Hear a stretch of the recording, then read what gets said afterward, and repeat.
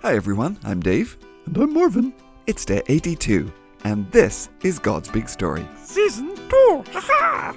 It's a story. It's big! Never boring. No way! For His glory. Always! It's God's big story. God's big story! So welcome back, boys and girls. It's another Moo's Day Tuesday. So today, well, let's moo like you've eaten so much of your favourite dinner that you can hardly even move. Ready? 3, 2, 1. Moo. Hi everyone! Nobody knows what he's gonna ask now. It's Marvin, the friendly, curious cow. So, how are you mooing today, Marvin? Oh, I'm mooing good, Dave. I'm just a little out of breath. You know, I came straight here from Cowball practice. Oh, I see. Well, how'd that go today? Oh, it was good, Dave. Yeah, it was a lot of fun. I got to be team captain this week and, pick my own team. Oh, we had a great team this week.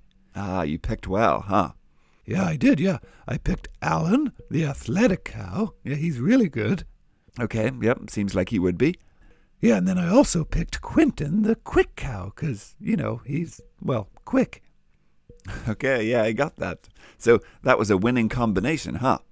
Yeah, Dave. If you have an athletic cow and a quick cow, you're going to be pretty hard to beat when it comes to cowball. I could well imagine, Marvin. And I'm guessing those guys get picked first pretty much every week, huh? Oh, yeah, for sure, Dave. Yeah, that makes sense. But, in today's passage, we're going to think about who and what God picks. And, why he picks them. Oh, okay.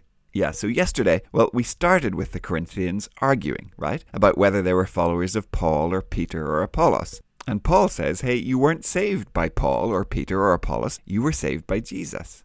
And you weren't saved by anyone's fancy, clever words or wisdom because, fancy, clever words don't save anyone. Only the cross of Jesus saves. Okay, yeah, gotcha.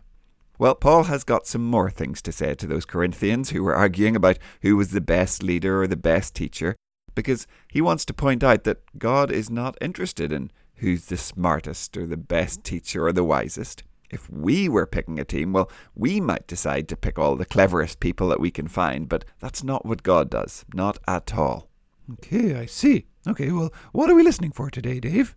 So the question today is, what does Paul say that no one can do to God? Oh, okay. Okay, so what can no one do to God? Got it. Great. Okay, well, hi, Matthew. Hi, Marvin. Today's reading is taken from 1 Corinthians, verses 18 to 31. The message of the cross seems foolish to those who are lost and dying, but it is God's power to us who are being saved. It is written, I will destroy the wisdom of those who are wise. I will do away with the cleverness of those who think they are so smart. Where is the wise person? Where is the teacher of the law? Where are the great thinkers of our time? Hasn't God made the wisdom of the world foolish? God wisely planned that the world would not know him through its own wisdom. It pleased God to use the foolish things we preach to save those who believe. Jews require signs, Greeks look for wisdom, but we preach about Christ and his death on the cross. That is very hard for Jews to accept, and everyone else thinks it's foolish. But there are those who God has chosen, both Jews and Greeks. To them, Christ is God's power and God's wisdom. The foolish things of God are wiser than human wisdom. The weakness of God is stronger than human strength. Brothers and sisters, think of what you were when God chose you. Not many of you were considered wise by human standards. Not many of you were powerful. Not many of you belonged to important families. But God chose the foolish things of the world to shame the wise. God chose the weak things of the world to shame the strong. God chose the things of this world that are common and looked down on. God chose things considered unimportant to do away with things considered important. So no one can boast to God. Because of what God has done, you belong to Christ Jesus. He has become God's wisdom for us. He makes us right with God. He makes us holy and sets us free. It is written, the one who boasts should boast about what the Lord has done. Thanks, Matthew. So, Marv, what can no one do to God? Oh, well, no one can boast to God, Dave. Yep, that's it, Marvin. You see, today on your Cowball team, well, Alan might think to himself, Marvin picked me because I'm the most athletic cow. That's why we won. Or Quentin might think to himself, Marvin picked me because I'm so quick. That's why we won the game, because I'm pretty great. Oh, well, yeah, that's pretty much what happened, Dave. Sure, but you see, that's not how God works.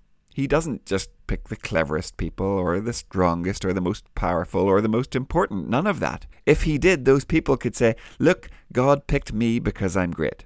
But no, Paul says no one can boast.